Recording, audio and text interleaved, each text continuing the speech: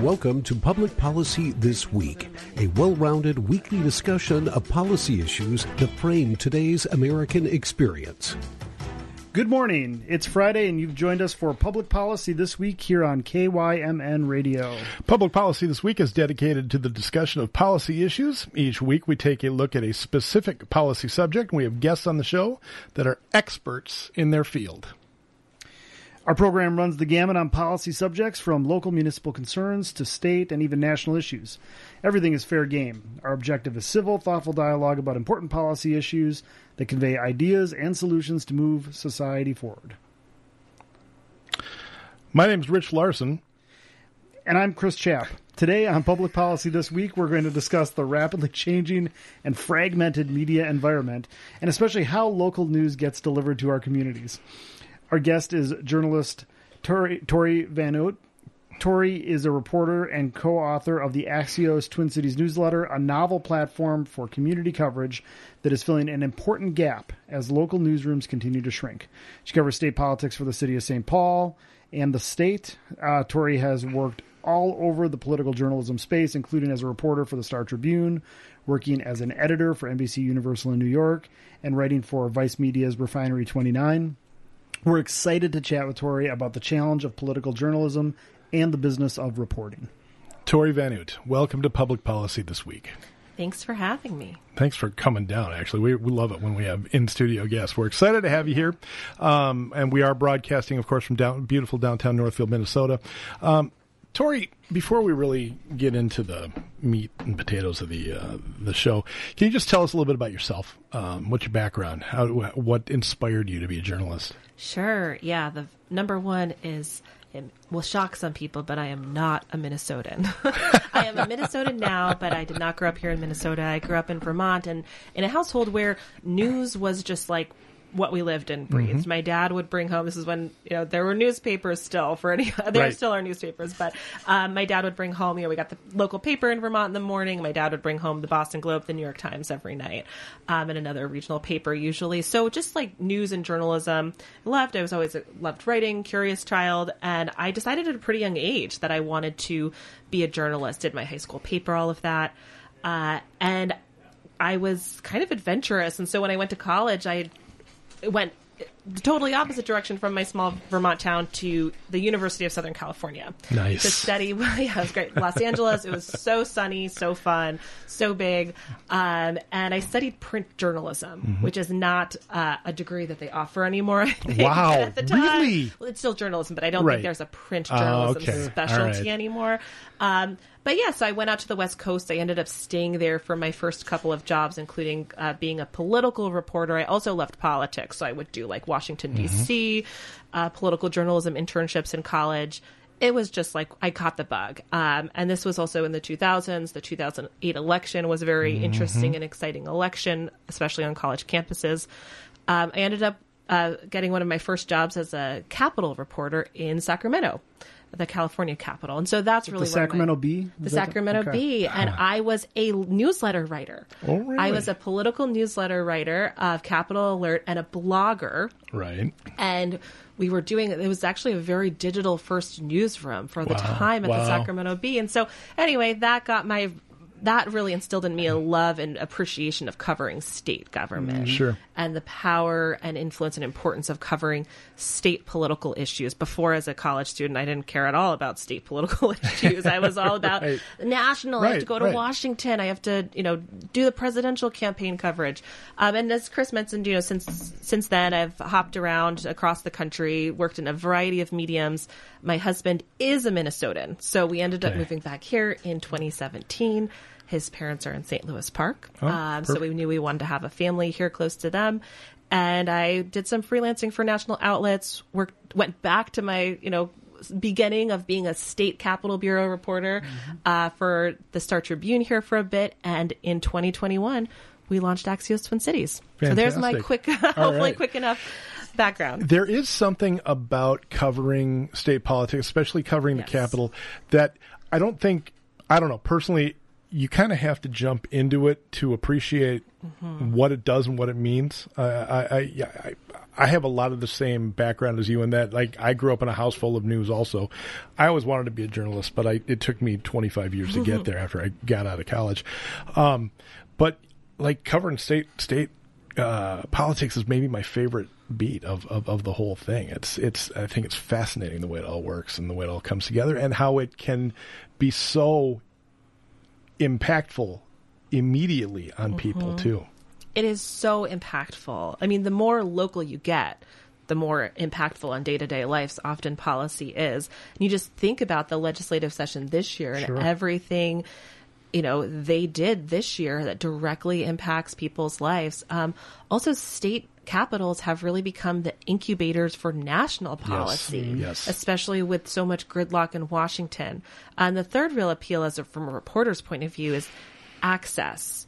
There are, we can talk about this later. We face access problems here in Minnesota to lawmakers and to public data, but it is nothing compared to the federal level where there's a lot more barriers. There's a lot more gatekeeping. And here you find state legislators in particular. It's easier to catch someone and get their take or an interview or a lobbyist or that sort of thing. And so you can really find great stories that do truly impact people's lives on the state level. Right. Okay, I want to ask you about your philosophy as a journalist. How do you see the role of the media in American society? What sort of responsibility do you feel personally as a journalist? And what are your expectations of Axios and any other company you'd work for as far as journalistic ethics, journalistic philosophy? Yeah, of course. I mean, the responsibility is a big one.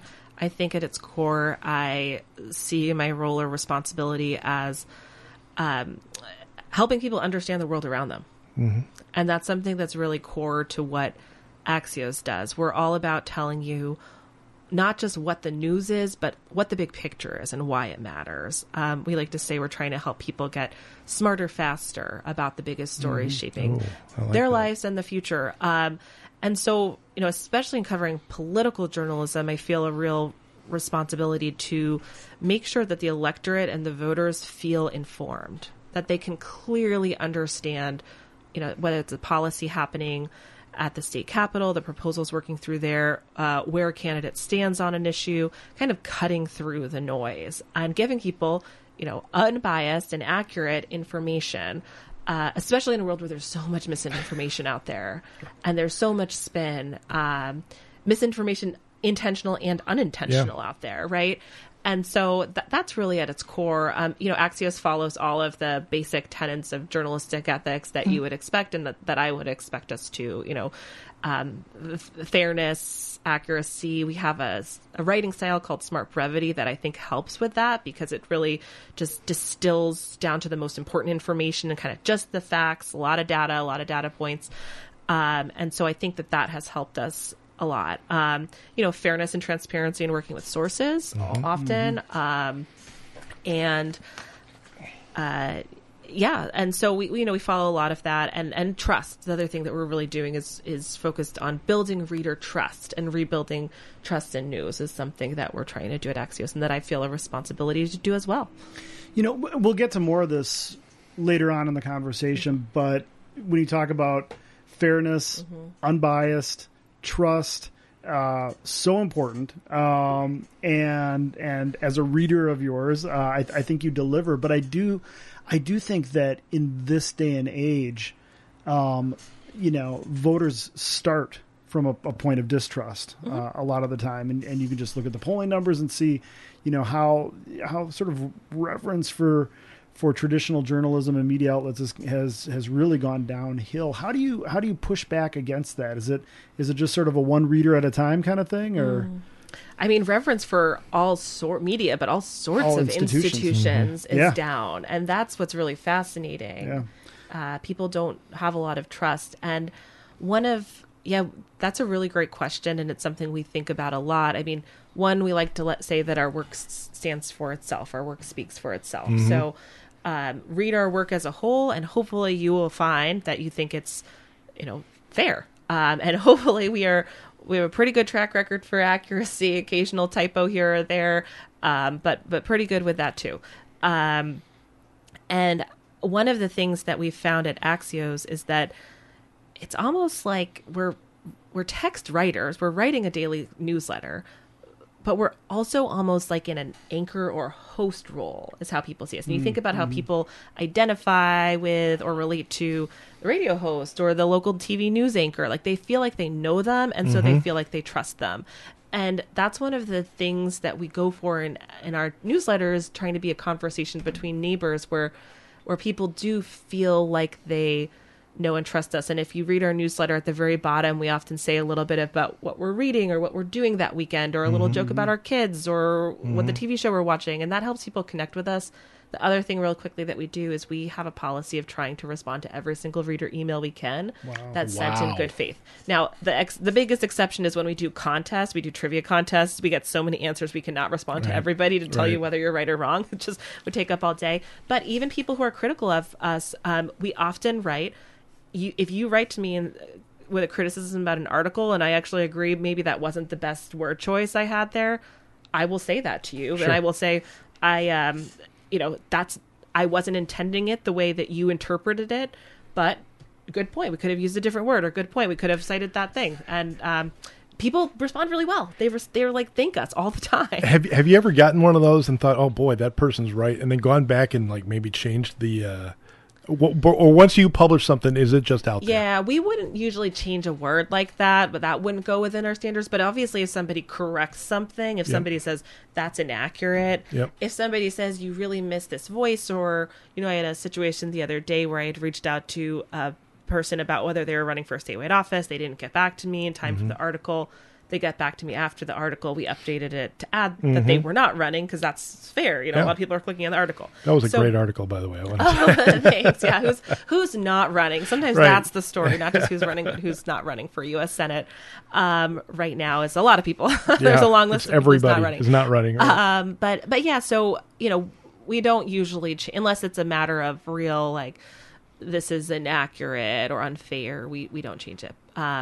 But we do keep things in mind moving forward, and so often somebody writes, and sometimes it's even like, you spelled Lake Phelan wrong, and that offends me as someone from St. Paul because we're always ignored.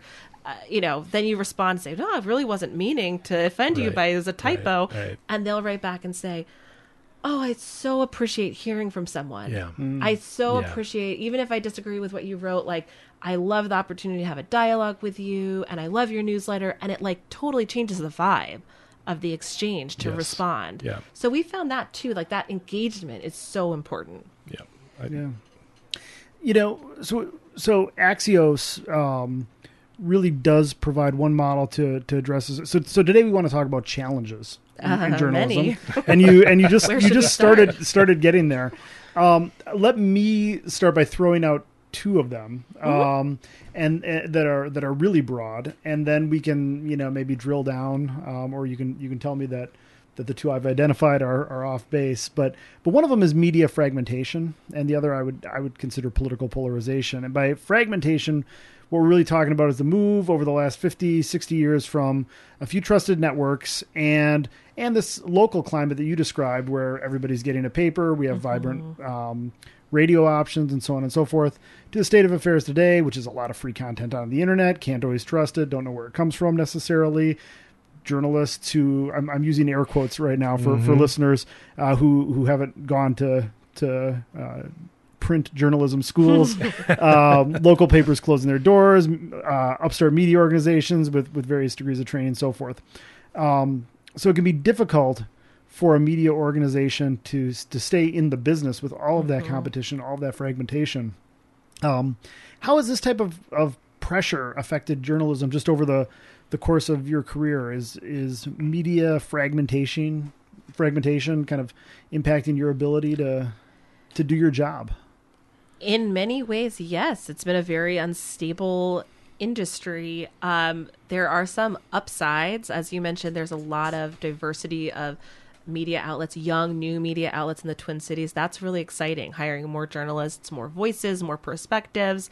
It's kind of like the more eyes on government, on other institutions, the better. At the same time, yes, we've lost a lot of institutional knowledge, a lot of newspapers, a lot of local news outlets.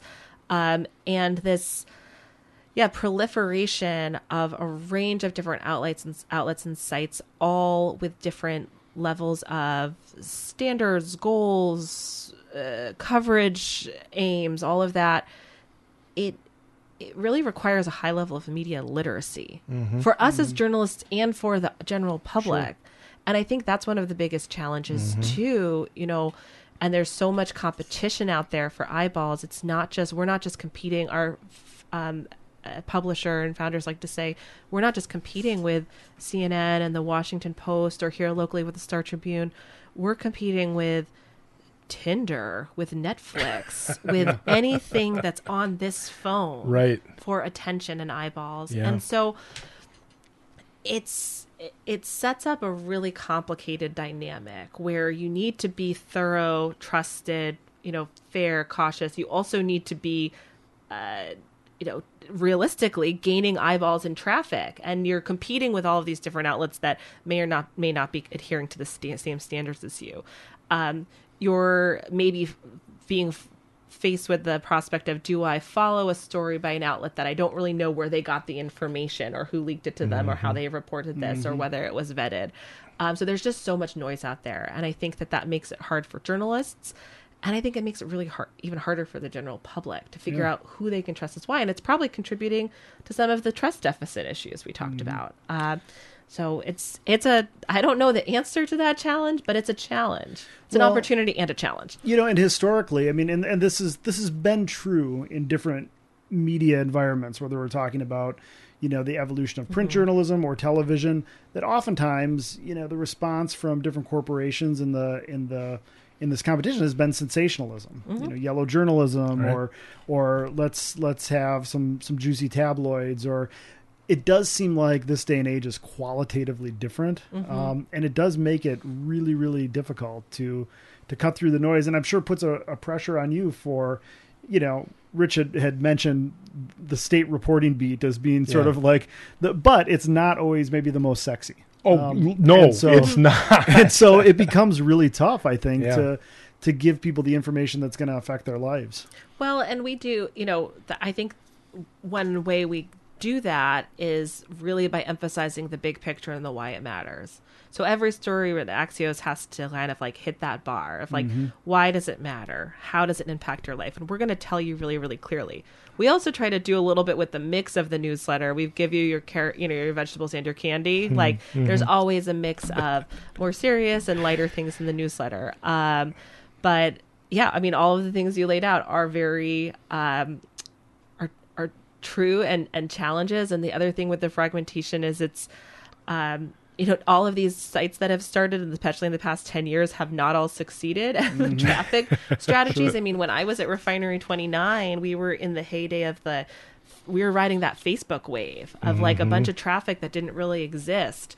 And then Facebook, because of the way Facebook's algorithm was, and Facebook changed its algorithm and the numbers dropped. And a lot of people ended up, leaving the jobs or losing their jobs. And so it's been really unstable, too, for journalists, and especially young journalists, to have the sort of jobs where they can really dig into a beat and feel stable and grow as journalists when you're having, layoffs and now we're going to pivot to Instagram. Now we're going to pivot to Facebook. Now we're going to pivot to TikTok. Now we're going to pivot back to text. Well, now we're going to pivot to podcasts. It's tough. And let's be honest, the compensation for journalism isn't exactly going to make a person independently wealthy, too. So when you add in the instability of kind of not knowing where you're going to be in 6 months, it's tough. Yeah, we've lost a lot of journalists. Yeah, and there's a lot of good talent out there that's not in the industry anymore. Yeah, there's a bunch of statistics about how the PR industry has grown at such a clip as the journalism industry has shrunk in many places. So that's also gatekeep, right? Where's information coming from? Increasingly from corporations, from politicians, without that sort of independent, objective go-between of the press. Yep. One of the truest political statements of my lifetime is follow the money. So there it is. I want to ask you basically the same question that Chris did, but with respect to political polarization. You get fragmented media everywhere, and it's things are very, very siloed. And I I've heard it referred to as news you choose, right? How has this affected the way you report, and Axios report on state politics? It's hard because there are some readers and probably some politicians who just aren't going to trust us or want to talk with us, who are going to question everything we write because they feel like it's from a political lens that's not from their ideology, their vantage point. And I think it's important to note, you hear a lot about this often with distortive media or kind of just brushing off stories from the Republican side, especially with the way former President Trump has often talked about the media. But we see it on the left too, including in Minneapolis. And so you're starting at a disadvantage with people who are going to distrust you. How it affects my job is mostly trying to be as accurate and open-minded and fair as I can. I always try to just talk to as many people on both sides of the aisle as possible. And I do find that human connection can help maybe like offset some of that starting point disadvantage you might have with trust from somebody. But there are people who will always disagree with a story, right? Who just don't accept the premise of a story. And that's just kind of part of the reality of the world we're living in. And I guess on that front, we just have to stand by our journalism, not get too distracted and stick with what is the story for our readers? What is our story? Did we report this fairly? Is this accurate information for our readers? And as long as we can trust that, we just have to trust that we're doing our jobs. Right. Well, and that can be the hardest thing in the world sometimes. Just reporters have to have thick skin. No question about it. But man, every now and then someone will send something that'll just, does this happen to you? I mean, it just wedges itself in there and it's tough. Yeah, it's mostly, and one thing that I love about Axios as a company to work for is one of our like internal, I guess, like tenets or expectations is assume positive intent. Yeah. And I think it's a really great thing for a workplace. So it really cuts down on the amount of workplace conflict, especially when you're all operating on Slack, to assume positive intent, to start from that place. And we do have a lot of readers who don't do that. Yeah. And so sometimes that is a little disheartening when you have worked really hard in a story and somebody is coming at you with just like assuming from the get-go that you meant harm by what you did, or that you were negligent when you weren't, or because they misread something, you have an agenda. Or you have an agenda, and my only agenda is to serve the public. Right. The information. Like that is my agenda. Right. My agenda is to hold the powerful accountable, to explain to people what is happening in government so that they can better understand their lives. Like that is what, and be informed when they go to vote. That's my agenda. Yes. Well, you mentioned earlier a decline in trust across all types of institutions, be they, religion, police, the medical community. I mean, there's some, and I think that mantra of just sort of assuming good intent. And of course there are people with agendas everywhere, but there's also a lot of really like good professionals who are experts in this stuff. Another thing that I wanted to bring up, especially because we're in a small town here, and we have a great local radio station and local newspaper, among other things. But there's a lot of communities called news deserts, oftentimes, with little to no local news coverage. A lot of reasons for this. Just declining ad revenue. You've seen hedge funds go in and buy up and gut small papers. Could you talk? And we were talking earlier before we went on the air about Axios and the challenge of doing coverage in greater Minnesota with a relatively small staff. Can you talk a little bit about small communities and the work you're trying to do and some of the challenges there? Yeah, I find it so disheartening that news deserts and the decline of local news, especially outside of bigger urban centers. Our main focus is the Twin Cities and the Twin Cities metro. We try to cover news in the suburbs and beyond. We try to cover greater Minnesota stories when we can connect it back to bigger trends. A good example is when Hormel announced that it was building a child care center. It's building, like subsidizing a child care center in town because of the child care access crisis and because they couldn't have a workforce without good child care. So that's the type of story we'll go into Greater Minnesota to do. But the decline of local news outside of the Twin Cities makes it harder to do the aggregation part of our job. Right. We only have 3 reporters on our team, and we're putting out, and we have some help from some more centralized national teams. I can talk about that later if you want, but we're putting out 8 editions a day, and each edition has 4 to 6 kind of what we call newsletter cards or stories. Yeah. They're short. The whole newsletter takes you 4 minutes or less to read, but that still takes a lot of work in reporting. So we do link out to other outlets. Well, when, the radio station X or newspaper Y closes their bureau in St. Cloud, or the little paper up in International Falls closes or whatever, that's fewer journalists for us to like read and to link to share to our share with our reporters. So it's really challenging, and we're really spread thin in terms of what we're able to report and not. Like, again, it goes back to that bar. What really matters? What helps our readers? Like, what do our readers need to know? There are some interesting organizations and nonprofits and such working on different models for local news in smaller areas, rural more areas. I think about some of the sites in Vermont, for example, that have been able to do pretty well. There's nonprofit, there's for-profit. I mean, I think the hope of Axios and our founders is that if we are not a nonprofit, we are a for-profit company. We are actually owned by Cox, which is a company that has a long history in media. They bought us last year. And our founders' goals is to, we're in 30 cities now. We started in 4 in 2021. And we want to get to as many cities as we can. And we want to eventually, potentially help fill some more of news desert type communities. Goal number 1 is we got to figure out the revenue model for the 30 we have in cities like the Twin Cities, which are perfect cities for something like Axios and our the revenue side of our business. Engaged, highly educated, civically interested population, many Fortune 500 companies, large city. So I think the long-term hope is that if we can figure out the model here and in Tampa and in Boston and some DC and some of the other places we are, that we can grow this model elsewhere. Right. Nobody's quite figured it out yet, not just us for our model, but just in general, how to sustain local news long-term. But that's kind of a long-winded answer to your question, but that's what we're doing right now. Right. For our listeners, you're listening to Public Policy This Week on KYMN Radio, AM 1080 and FM 95.1. We're broadcasting from beautiful downtown Northfield, Minnesota. I'm Rich Larson. My co-host today is Christopher Chapp. And our guest today is journalist Torey Van Oot of Axios-Twin Cities. We are talking about new media, new models in media. Okay, so just sort of building off of kind of what you were talking about, Torey. One of the reasons we ask you down here is because Axios, and the Axios newsletter in particular, is really a different way of reaching out to an audience.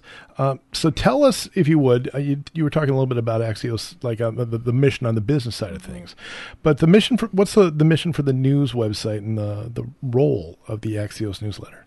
Yeah, I mean, as I mentioned, it's really help you get smarter faster about the biggest stories shaping where you live, and not just like news like the mayor's budget, but it's also, another colleague of mine likes to say, like help you like live, work, smarter, faster, since we do lifestyle too.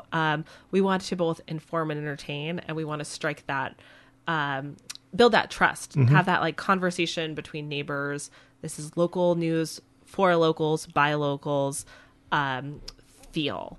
And that levels up to Axios as a whole. As a national organization, really politics and business are 2 of our bread and butter subjects. We have all of these different national newsletters, everything from Congress to outer space. But we're really trying to cut through the noise and not waste readers' times. Right. And that's what our founders really set out to do. Not waste people's times with a bunch of BS, and just tell them what they need to know to be, to feel like one of the smartest people in the room, wherever they are. Right. The newsletter is great in that it's, I mean, you go straight with the journalistic pyramid, and you like literally label, why is this important? One big What thing. is this? Right. But, and you've got a couple of sentences for everything. as a journalist, do you ever get frustrated that you've only got X amount of space to do it, and that you've got 2 sentences to write about Kendall Qualls is not going to run for Senate, but you've got 2 paragraphs to say about it? Does that ever? I mean, is that? It is so hard. It's the hardest thing about this job. What's the quote about like brevity? I was going to write you a shorter letter. Oh, someday. Thomas Jefferson. Yeah, Thomas Jefferson. I turned in the Declaration of Independence and said, "I'm sorry, I didn't have time to write something shorter." Yes. So it's brevity is so difficult, and especially when we're talking about trust, accuracy, unbiased. I mean, people read into words. Words are loaded, so you have to be really think about your words even more when you're writing briefly. But it's also freeing in some ways. Like it allows us to cover a lot of ground.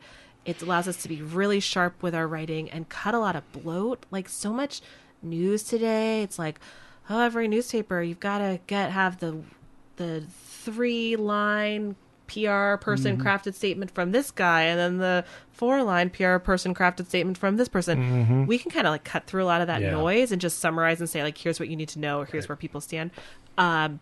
So that's helpful, but it's hard. It is definitely a skill we are honing over time still to write your brief. And like I said, like our lead story is less than 300 words, or one big thing every day. Our, what you mentioned, the little like the labels, we call those axioms. Oh, that's cute. So it's, how it happened, why it mattered, the bottom line, what they're saying, that kind of helps us structure it. But there's a lot of times where my colleague Nick Halter, who's from the Business Journal, and I are just like, I know how I would write this story. Right. For a Sunday story for the Star Tribune. Right. And I don't know how to do it for Axios. And we've got good editors who help us with that. But our editors also, they've got that red pen, Oh, yeah. The newsletter's a lot more bloated when we turn it in, let me tell you. We're not always smart brevity on our own. So. Nice. Well, it's... Go ahead. I was going to say, somebody that teaches college students, having that short to the point, the readers of tomorrow have that kind of attention span, and so you need to shorten it and cut through the noise. Well, and we find that we have about 110,000 subscribers today after launching 2.5 years ago, and so we find it's a huge mix of people. Some people only rely on us for news, right? Some people are like, this is what I read because I have a short attention span and it gets me up to date in 3 minutes. We also have a section of readers who read everything, read the Star Tribune, subscribe to Hot Dish at the Star Tribune, Patrick Kulikin's political newsletter at The Reformer, NPR Politics. They read everything, but they still appreciate what we do because they've ingested so much that we distill it down, that it's like, oh, okay. And there's value in that. Right. When whether we're doing our original reporting or whether it's something that we've aggregated, there's value in helping people they've taken in so much every day that big picture really helps people frame things. It's nice that you've got colleagues that you can talk some of this through, because that would be me. Like I'd be like, okay, I've got this thing. I just have to talk about this for a second and figure out where is the point that I'm trying to get to. I mean, that's nice that you guys have that collaborative spirit. Yeah. We do. How do folks sign up for the newsletter? They can go to just Google Axios-Twin Cities or axios.com/twin-cities. And either way, and it's a free daily newsletter. We actually have 8 editions a week because we send you a Thursday roundup in the afternoon of things to do this weekend across the metro. But and it'll land in your inbox at 6:30 a.m. every morning. So you said it's free, but you also said that you make money. So I do. I don't know how I'd pay for daycare if I did it. It's a commercial enterprise. So how have you been able to figure that out, or how has Axios been able to figure out that part of the business model in this challenging environment? Yeah, the way above my pay grade, thank goodness. But the core of our business model for the newsletters is the in-advertising newsletter. And part of our sell to advertisers, or a pitch to advertisers, is that the Axios brand really reaches like a segment of what we call like smart professionals, decision makers, policy makers, people in the C-suite, people in the Capitol, people in the U.S. Capitol. And those are the types of eyeballs, in addition to the general public and, our large subscriber list, that advertisers hopefully want to reach. So, it's, I don't know the numbers because, again, there's like a firewall, but it's not inexpensive to advertise in our newsletter. So that's number one. These are not like our newsletter advertisements are not the like kind of cheap click online to lose 40 pounds, overnight with this trick advertisements. But we are diversifying our revenue. I mean, both as a company, there's things like events, podcast, studio business. At one point, we had a deal with HBO for an HBO show. There's very famous memes of my former colleague, Jonathan Swan, now at the New York Times, from his interview with former then President Trump, with the kind of like looking confused face, Jonathan, that went around for a while. But so we've got a couple of different streams nationally, locally. Again, we do events. We have a membership program, which is where folks who, even though our newsletter is free, can pay to get some behind the scenes coverage and perks and just like support our journalism. We have a jobs board. We have an events board. We do have ads on our website. So it's a mix of advertising opportunities that we have. And, we're lucky to have really like owners who believe in the business. Mm-hmm. That is not like a hedge fund that's trying to cut. Right. So that helps too. But those are, that's the main way. And we're trying to replicate this across the country. Our newsletters have both sometimes local organizations that advertise. Sometimes there's a national advertiser that wants to advertise in 5, 10, 15 cities all at once. So the hope is that having a network of so many local newsletters can both serve up, revenue from the local, but also national down into this, reach people all across the country, reach over 1 million people all across the country. Yeah. Do you guys have an idea? You were saying that, your Axios reaches the decision makers, but do you guys have an idea of who your readers are? I mean, are your metrics coming back saying our readers are between 18 and 34? And when you get some of that information, do you ever tailor what you're covering for that age group or whatever? I wish we had better age group data. I mean, that's the one thing that's hard to get. We can get that for the website, I think, more people, again, above my pay grade, but harder with emails to get that. Yeah. There are different ways that our really talented colleagues on, the client experience side can sort out and know sort of what kind of decision makers we're reaching. I wish we had more age demographics. I think that's the biggest challenge, is like capturing those young news consumers, both from a business perspective and from a journalism perspective.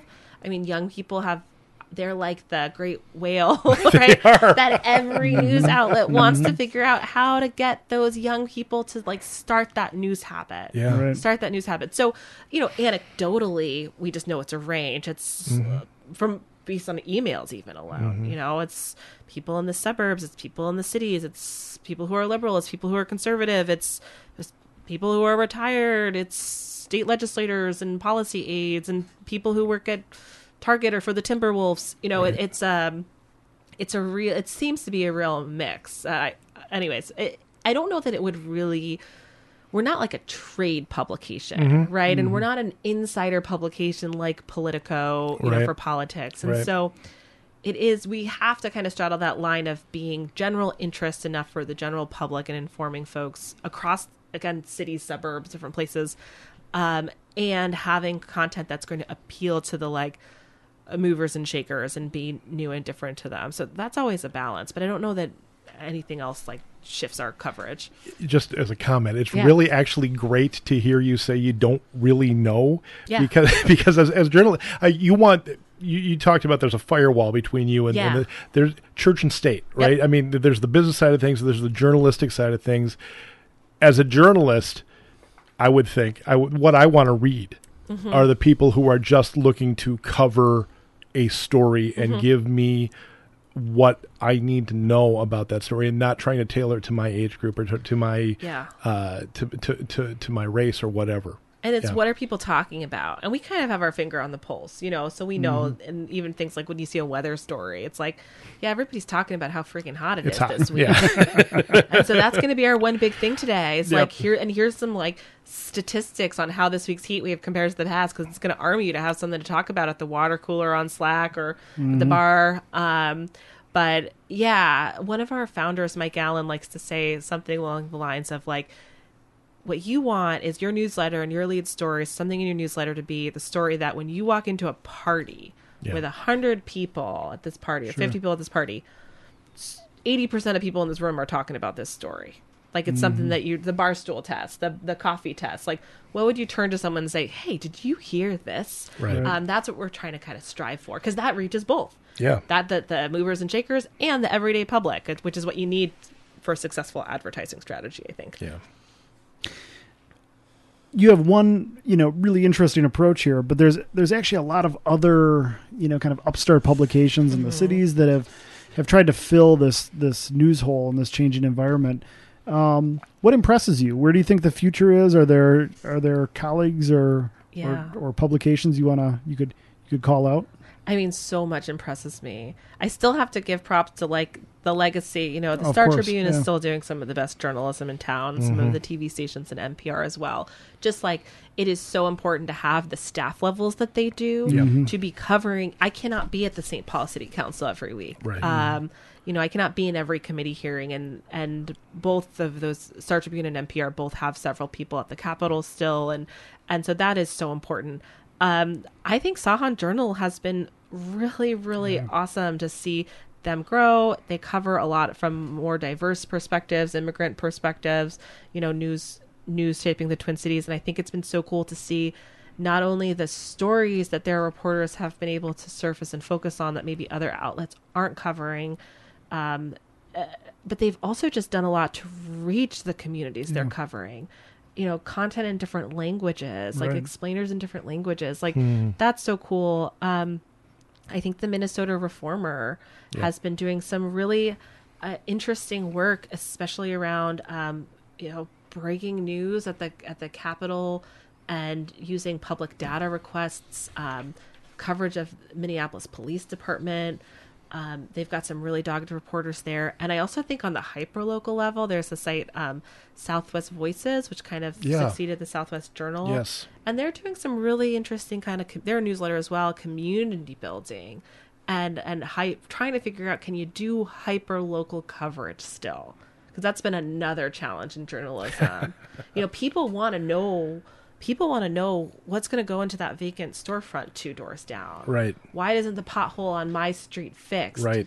That's really hard for us, but also like the Star Tribune to cover, get that micro in their coverage. That is my job. Yeah. I have to tell you, I love it. Yeah. I love talking about why that pothole didn't get fixed. I love it's what people want to know. It's really what people want to know. But that's the economic model is really tough there. Tell me about it. Because only the person who lives next to that pothole wants to pay for that. Right. Exactly right. So those are just a couple of them, but there's just some, and I think the Star Tribune also, I have to disclose, full disclosure, my husband works there still, so I'm a little biased towards them, but the other thing about being a fair journalist is acknowledging your biases, right? Or conflicts, but their new publisher, I think, just has Steve Grove, has a lot of energy and kind of looking to the future and what the Star Tribune in 5 or 10 years is going to look like versus what the Star Tribune 5 or 10 years ago looked like. Steve Grove is a native Northfielder. He is a native Northfielder. Yep. That's true. Yep. Yeah. And I love that you're shouting out the legacy organizations because they play a huge role. Yeah. You're listening to Public Policy This Week on KYMN Radio, AM 1080, FM 95.1, broadcasting from downtown Northfield, Minnesota. I'm your host, Chris Chapp. My co-host is Rich Larson, and our guest today is Torey Van Oot. And we are discussing the changing media landscape. I want to turn now, it's called Public Policy This Week, so I want to turn a little bit to public policy, which affects the way journalists do their jobs in more ways than people realized. Earlier you mentioned access, and I was wondering if we could go back to that because there actually is variation from state to state in the amount of access journalists are allowed into, even into like a legislative chamber, for example. Could you talk a little about that? Yeah, this has been a challenge, especially throughout the pandemic. There's been some different shifts when fewer lawmakers are in person at a committee hearing, fewer lawmakers on the floor. It's harder to talk to them. So that's one shift that's happened that's besides some of the other more, I guess, systemic changes in how politicians and the press interact. what I have found in covering different states is that, Minnesota likes to pat ourselves on the back for civic engagement and being enlightened, but there is not a lot of sunshine in Minnesota comparatively, just objectively speaking. Everything from lobbying disclosures to financial disclosures for lawmakers to conflict of interest. The legislature, of course, has, exempted itself from the Data Practices Act. So, we don't really know what they're doing besides what they're saying. There's been different tension between the governor's office and the press over times about access, about public data, about his calendars.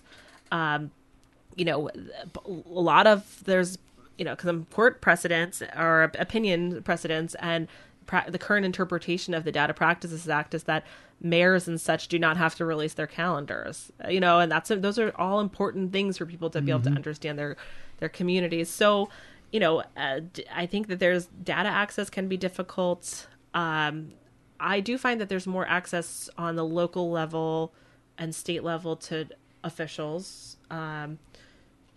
Governor Walz does do some sort of press availability most weeks, but he's not doing press conferences where we have 45 minutes to ask him whatever we want and ask follow-up questions when his answers don't make a lot of sense, which I'm not dinging him. It's just like sometimes someone says something and you're like, wait, what?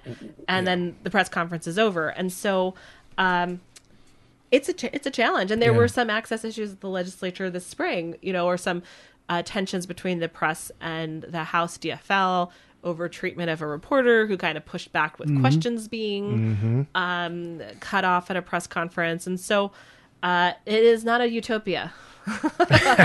Press access here for politics. Well, and so much of it goes, when you talk about press conferences, for example, so much of it goes back to media fragmentation. There's not great incentive for a politician to, be vulnerable, quote unquote, to a journalist question when they're not even going to be reaching that many people. They could have complete control over their message through a Facebook post or something like that. Complete control, Facebook post, drone video in the case of Governor Walz, touting everything Democrats did at the Capitol this year.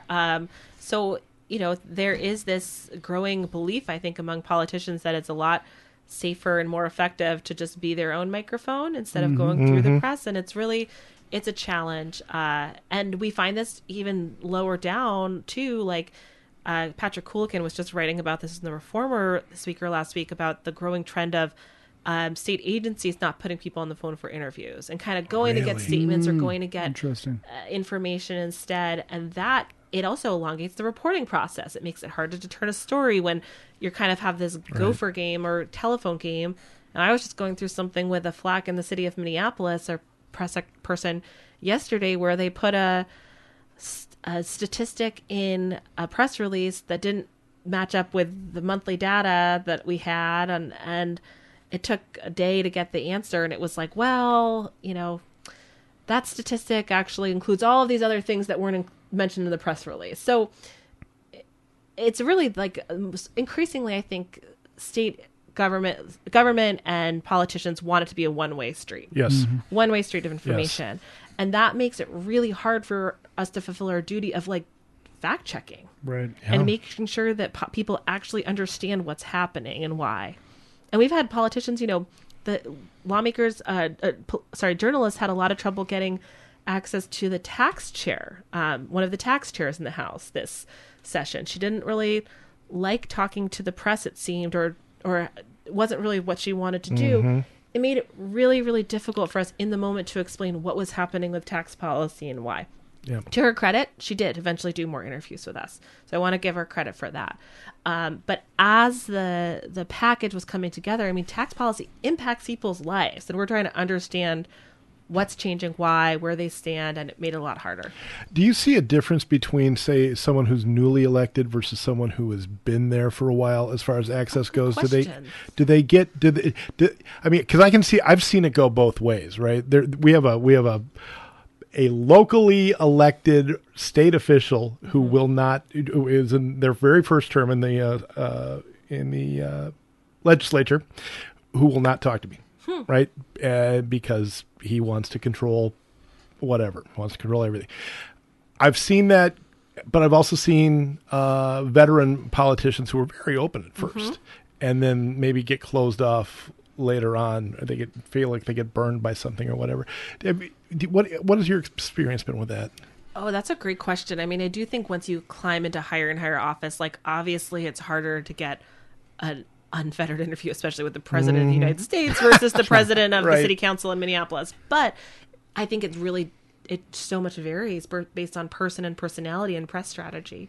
Because you're right, there are some freshman lawmakers who will talk your ear off and text your ear off. Yes. There are some 30-year lawmakers who will always pick up a phone call, and some city council members and some people will pick up a call.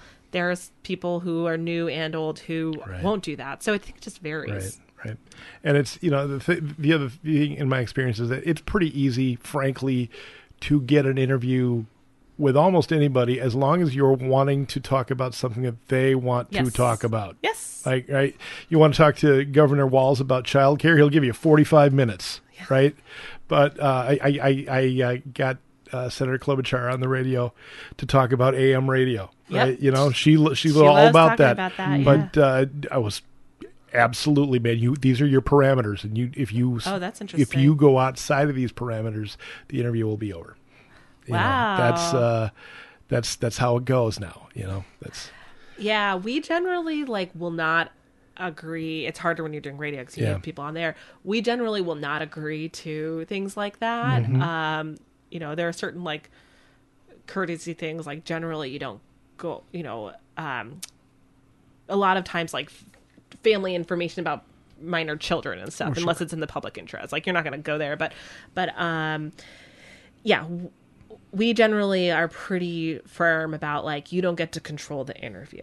Mm-hmm. And I always tell press aides at the Capitol, especially, I cannot force them to answer my question, but you need to give me the opportunity to ask it. So if they want to say, I'm not going to answer that, I don't have anything to add, I can't say that right now, that's fine. That's their prerogative. I can't put words in your mouth, but you need to have the opportunity to ask it. You need to do that because it's our job to ask questions on behalf of the public. One other policy area, that I wanted to ask about is sort of what happens to your content when you write it. We live in this world now where somebody can take your, something you've written, and it can go up on any number of other digital platforms. And I noticed Senator Klobuchar, who we just mentioned, co-authored a bill last year called Journalism Competition Preservation Act, which aspires to make it easier for local papers to, for example, negotiate fees from Google and the like for their content. I don't expect you to take a stance on this particular bill, but wonder if you could just kind of reflect on this more generally. Is that something that you worry about at all, or with the Axios newsletter, is it something that's not as much of a problem?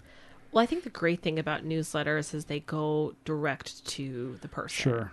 And I think you're seeing a lot of content creators, even outside of journalism, realize that. And why am I giving all my intellectual property and basing my business or brand on Instagram, Facebook, whoever, whose algorithm could change any day.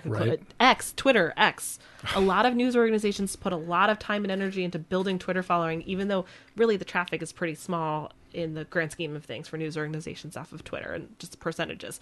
But yeah, so I think that having a newsletter helps. But yeah, there's been a lot of discussion of this over how Facebook and Google and some of these other big organizations have gotten a lot of just digital ad revenue in general, a lot of traffic in general. There's a lot of questions about AI and how that, right now, search engine traffic for news organizations, including Axios, is very big share of our traffic. You do a lot of optimization to make sure your link and stuff has the right words so that people are finding your content and you have authority on Google. Well, if people start going to ChatGPT to ask a question and it's scrolling and reading everything we've done and spitting out an answer without linking to our coverage and maybe getting it right, maybe getting it wrong in context. And also ChatGPT is there could be more Axios copycats, that sort of stuff. So it's lots of landmines out there. Yeah, I'm not going to take a stance on the specific legislation, but it's definitely how media interacts with all of these other types of media out there that aren't necessarily journalism is always evolving. Very difficult. Right. No, it's going to be an important frontier in public policy, I think, for sure. Yeah, absolutely.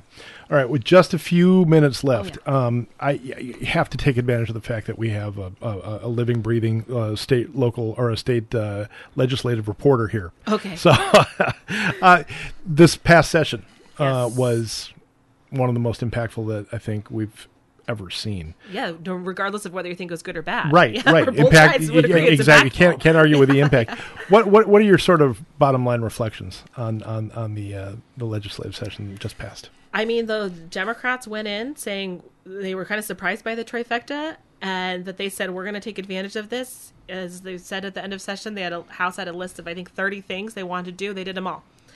Sometimes in politics, people are like, well, you got to don't want to risk too much, do too much too fast. They were more like strike while the iron is hot. I think moving forward, next year the battle is going to be for the House of Representatives, narrow margins for Democrats in there. Republicans really want to win that back to have more divided government again. And I think it's going to be really a battle of what got done and whether folks appreciate and feel the impacts of that and agree with that from their perspective, and versus what it cost.